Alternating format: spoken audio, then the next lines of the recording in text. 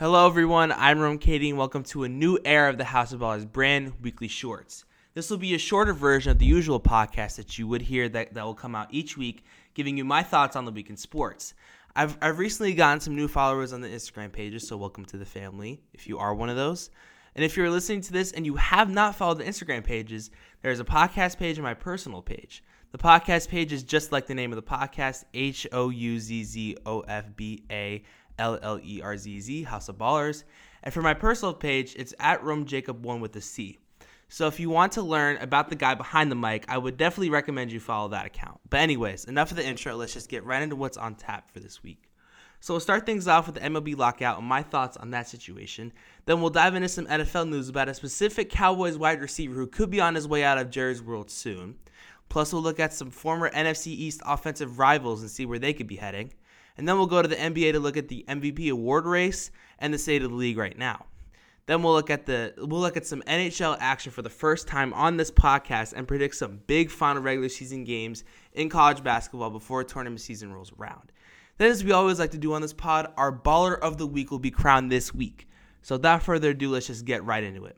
Okay, so here's my thing on the lockout, right? The MLB lockout. All it is at this point is a tug of war that both sides aren't going to win. There are the owners on one side and the players on the other. The owners don't care about the product on the field. They don't care about the players. They don't care about the employees who work in the concession stands and team shops. As long as whatever they invest in brings in money, that's all they care about at the end of the day.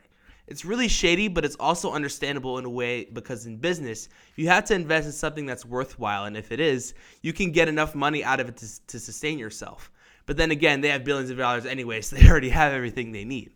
The players, on the other hand, don't have everything they need and therefore want leverage in things like lessening the blow of service time manipulation, which is a whole nother story for another day, a new draft format with the draft lottery like the NBA, expanded postseason, raising minimum salaries, and salary arbitration. In simpler terms, owners want money and the players want a better-looking game which is more competitive, and it helps out the next generation of players to come after them. With this tug of war, however, both sides are running the risk of canceling more than just the first two series of the season, which fell out when Manfred had that whole press conference or whatever. My opinion is that there will be no season because of the little progress that has been made over these last few months. It's almost like how a loading bar is stuck at about a sixth of the way through, and it has been moving for like half an hour. Now, could we see a big burst in that loading bar and both sides get a deal done quicker than expected? Or will we see a long, gradual increase in the loading bar and both sides won't come to a deal for a while? We'll have to see what happens in the near future. That's enough of my MLB lockout rant. Let's move on to the NFL gridiron, which is near the end of its 2021-22 league year and is in the combine stage of the offseason. In terms of players on the move, we do have some news on that. We'll begin things with Amari Cooper, who is not a free agent but will likely be released or traded this offseason by the Dallas Cowboys. Some places I see him going to are the Bears, Ravens, Colts, and Eagles. But the one place that best fits Amari, in my opinion, is the Arizona Cardinals. Now, if you know me at all, you know I'm a hardcore Cardinals fan, and you'll probably think I'm super biased when I say this, but hear me out. Free agent Christian Kirk, former Cardinals wide receiver, will most likely be on his way out, so your current wide receiver 2 is gone right there. So who better to fill his place than Amari Cooper? He didn't get a say in getting more catches and targets in the Cowboy offense last season, and look where that led them. So he'll definitely get more touches in the Cardinals uniform. Plus, the 1-2 punch of DeAndre Hopkins and Amari Cooper is unbelievable. If both are healthy and playing at their highest level, I think you could put them in the conversation of best wideout duo in the entire league. And in the event of D-Hop getting injured like he did last year, Cooper can fit that wide receiver 1 role like a glove. I mean, he checks all the boxes, but let me know where you think Amari Cooper is headed next season. Now, two other offensive stars that have been in trade talks and rumors so far this offseason, Carson Wentz and Saquon Barkley. First, let's talk about Wentz's situation. Colts GM Chris Ballard is not giving a straight answer about Wentz's future with the same team who traded him just a year earlier. That automatically opens up the floodgates for questioning, and if there's something more to this that we don't know about. To me, if anything, I think he'll stay in Indy. I think that season-ending loss to the Jaguars will only fire this team up to absolutely go crazy next year. The Colts had a top 10 defense in 2021, according to ProFootballReference.com, and they even led the league in Pro Bowl selections as well. So don't blow it up just because of some bad loss to the Jaguars. Go try it again next year and possibly play better then. Now for Barkley, new Giants GM Joe Schoen said that Barkley is not untouchable and will at least entertain offers, according to reports. To me, this is easy. I think he's staying with the New York Giants. As of right now, I don't see him going anywhere else, but next season's performance with the team and Barkley's performance could change that notion. And speaking of team performances, let's look at the standings at the time I'm recording this podcast. So in the Eastern Conference, we have the Miami Heat in first place with a 42-22 record. In second place, we have the Philadelphia 76ers at 39-23. At 3 and 4, we have the Bucks and the Bulls, both tied at 39-25. They're two really good teams to watch out for in these playoffs. Now, at number 5, we have the Boston Celtics at 38-27. And at the 60, we have the Cleveland Cavaliers at 36-27. Now, let me just talk about the Cavaliers real quick, because I did not think for any stretch of the imagination that the Cavaliers would be this good this year. I did not think that Darius Garland would pop off the way he has been. I mean, Evan Mobley's a good center, but I didn't think he would go crazy in 1 year. I didn't think Jared Allen would be producing the way he's been producing. I mean, this Cleveland Cavaliers team is just so well-rounded and just such a young, fiery team who just gets after it. It's crazy, because I think that Colin Sexton injury at the start of the year might have been the best thing that's happened to this Cleveland Cavaliers team. And I don't want to make fun of Sexton for getting injured and blah, blah, blah, all that. But I really do feel like that was probably the best thing for the Cavaliers, is because Garland could open up the floor and just give it to his big guys, Mobley and Allen, and guys on the wings like LeVert. At 7, we have the Toronto Raptors at 34-29. At 8, the Brooklyn Nets at 32-32, so they're basically playing 500 basketball. At 9 seed, we have the Atlanta Hawks at 31-32. And at 10, we have the Charlotte Hornets at 31-33. So that 7 to 10 spot right there is basically all the play-in tournament spots that are likely to be clinched before the playoffs. And so I think it will go 7, 8, 9, and 10. So 7 versus 8, 9 versus 10. And then the winner of the 7-8 moves on to become the 7th seed in the playoffs to face the 2 seed, which will probably be the 76ers unless something changes. And then the loser of this game will face the winner of the 9-10 game, and the winner the winner of that game will become the 8th seed. So that's basically how the play-in tournament works in a nutshell. So these are the 4 teams as of right now. If the season ended today, that could be contending for the East 7 and 8 seeds. Now, for the last 5 spots is the Wizards, the Knicks, the Pacers, the Pistons, and the Magic. They're all really not going anywhere. There's not a lot to talk about for them. I mean, they're fine. It's just they probably need to start rebuilding and need to figure things out in the future. Now over to the Western Conference. You got Phoenix Suns, which makes me so happy because I'm a Phoenix Suns fan if you know me at all. 51-12, which is a crazy record. We would usually be the Suns would usually be on the opposite side, like 12-51 or something crazy like that. But they're on the opposite side now, which is insane. And number 2, you have the Golden State Warriors, which haven't been playing well without Draymond Green. So look for that to be an issue come playoff time. At the 3rd seed, you have the Grizzlies at 43-21. At the 4th seed, you have the Utah Jazz at 39-23. At the 5th seed, you have the Dallas Mavericks at 38-25. And at 6th seed, you have the Denver Nuggets at 37-26. So all of these 6 teams, if the season ended today, they would clinch a surefire playoff spot and would not have to be in the play-in tournament. But as we get into the play-in tournament spots, you have the Timberwolves at the 7th seed, 35-29. You have the Clippers, 34-31 at the 8th seed. You have the 9th seed LA Lakers, which we didn't think would be a possibility at the beginning of the year, 27-35. And at number 10, the New Orleans Pelicans at 27-36. So 7 through 10 is where the play-in is at, and these 4 teams will be contending for the 7th and 8th seeds in the West. Now for the last 5, we have the Blazers, the Spurs, the Kings, the Thunder, and the Rockets. The Thunder and the Rockets are just in a rebuilding stage. We don't need to worry about that. But the Blazers, Spurs, and Kings, they're all basically contending for those last 2 spots. Because if you look at it here, the separation between 9 and 13 is basically only 4.5 games ahead. So these 9 through 10 spots are going to be really tightly contested within these next few months or so, or a couple months or so. So it's going to be very interesting to see how all of that plays out. Now let's get into the state of the MVP race according to NBA.com. So we're going to go 10 through 6 and then 5, 4, 3, 2, 1. So the 10 through 6 order goes like this. Donovan Mitchell at 10, Chris Paul at 9, Steph Curry at 8, which he was at number 1 at the beginning of the year, which is crazy how he's just dropped off. Devin Booker at 7 and Luka Doncic at 6. At number 5, For the first time since November, Ja Morant of the Memphis Grizzlies has entered the MVP conversation. So far this season, he's averaged about 28 points per game, 6 rebounds per game, and 6 assists per game. Sounds like a tongue twister. On 58% true shooting. Almost like OPS in baseball, where it combines a 3-point field goal percentage, 2-point field goal percentage, and free throw percentage. So that's what that stat is in a nutshell. In terms of this Grizzlies team, like I said in the standings, they're third in the West behind Phoenix and Golden State. So they're overachieving everyone's expectations coming into this year. And so look for Ja to make some noise and possibly get into the top 3 conversation, I think, because that's how well he's playing. But there's one guy that could get there before Ja does, and that's the number 4 player in this race, DeMar DeRozan of the Chicago Bulls. He's played some of the best basketball he's ever played in his life and is debunking the haters for not being the right fit for this Bulls team. This year, he's averaged about 28 points per game, 5 rebounds per game, and 5 assists per game with a really efficient 59% true shooting. Even though they lost a tough game against the Bucks last night, 118-112, he has this team looking pretty for the majority of the year.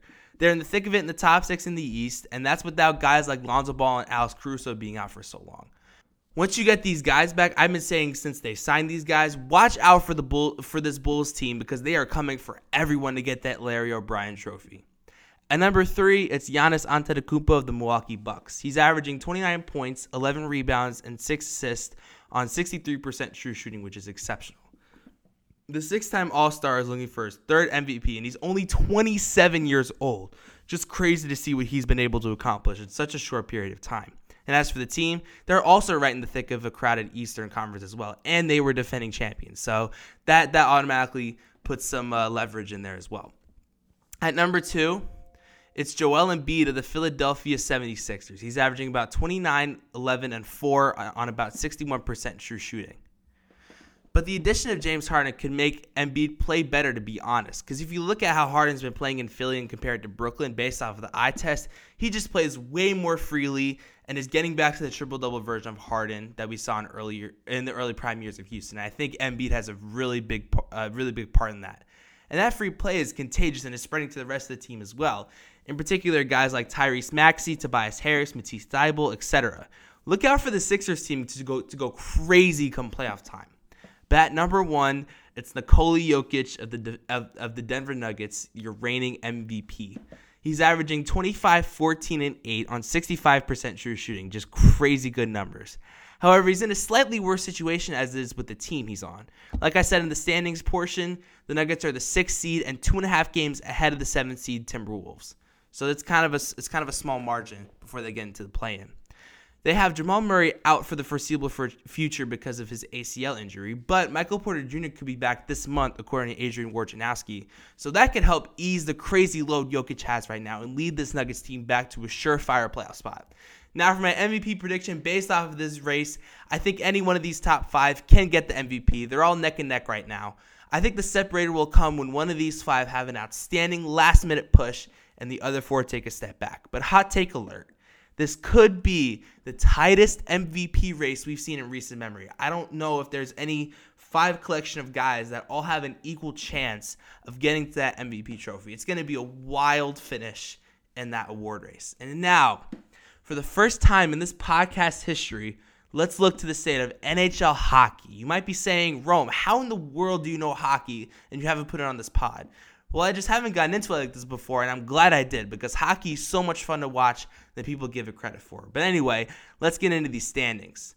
So we have here the Metropolitan Division. You got Carolina's 38-12-5 with 81 points.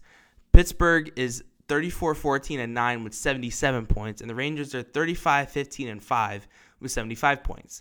In the Atlantic Division, you have the Lightning, the Florida Panthers, and the Toronto Maple Leafs. So the Tampa Bay Lightning are 36-12-6 with 78 points. The Florida Panthers are 36-13-5 with 77 points. So that's a tight race.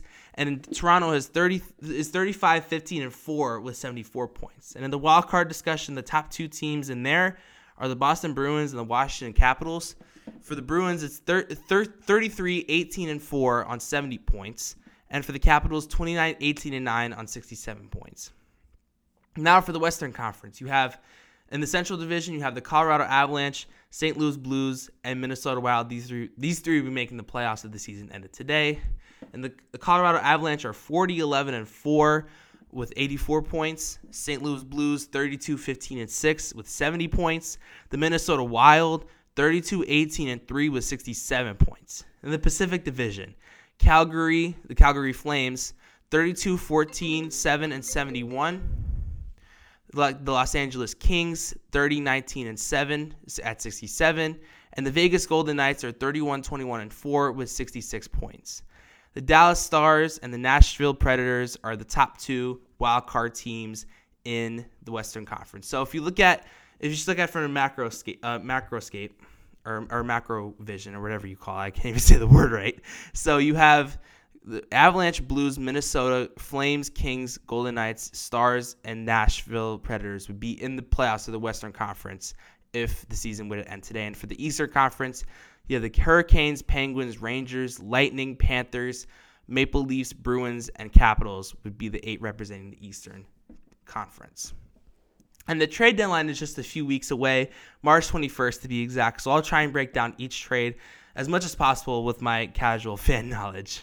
So our penultimate segment for today is predicting some big college basketball finale games before the conference tournaments. First up, it's a top 15 matchup, 14 Arkansas Razorbacks versus the 13 Tennessee Volunteers.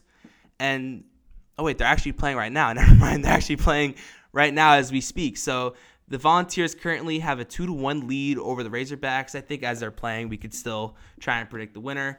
I feel like the Volunteers are doing really well right now. I think Kennedy Chandler is doing some great stuff for them this year, the freshman out of Sunrise Christian High School.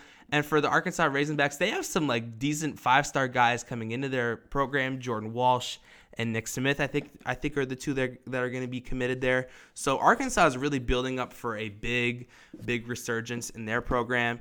But I think the Tennessee Volunteers will take it just because, I guess. Sure, I guess we'll go with them. But I think it's going to be a fun game to watch. Like I said, top 15. And then we are headed to the Big East for the Seton Hall Pirates against the Creighton Blue Jays. So here we go. Let's see if this one's actually playing. Nope, it's on at 2:30 today on Fox.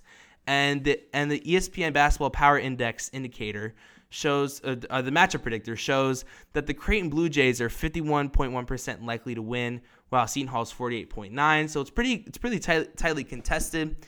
In terms of points, I think you have a bunch of different guys doing well on both sides. The Seton Hall Pirates are 19-9, 10-8 in conference play. For Creighton, 20-9, 12-6 in conference play. And if you look at Seton Hall's last 5 games, they've won 4 of their last 5 against good teams. They've beat DePaul, Butler, Xavier, and Georgetown. Georgetown's kind of an easy win, even though they won by 5. Georgetown's winless now. They used to be really good at some point. For whatever reason, they just fell off dramatically, and that's sad because they were once a really good basketball school, especially in the 80s too, with Patrick Ewing and John Thompson and all those guys back in the day. Now, if you look at Creighton, they've also won 4 of their last 5. They've beaten DePaul, Marquette, St. John's, and UConn. They did lose to Providence 72-51, which is a big loss for them. So I think that's something to look at here. Both teams are pretty evenly matched, but I think you could give it to the Creighton Blue Jays. I think they just look better right now, even though their best point guard, Ryan Nembhard, I think he'll be out for the year. So that'll be a key factor in this game, but I think the Creighton Blue Jays will still pull it out. Then we are headed to the Mountain West, where the Colorado State Rams, which is my mom's alma mater, are going up against the Boise State Broncos. So if you look here, Boise State's last 5, they won all 5 of their games against Air Force, Utah State, San Diego State, UNLV, and Nevada. And for Colorado State, they won 4 of their last 5, including 1 overtime game against Boise State on February 13th, which is a 77-74 win. They beat University of New Mexico, I think that is, New Mexico. They did lose to UNLV, but they did win against Wyoming and Utah State. So something to look at here, 8:30 Eastern on CBS Sports Network. So if you want to catch a little bit of Mountain West action, I'd recommend you doing that. But for me, I'm kind of just going to be biased because it's familial.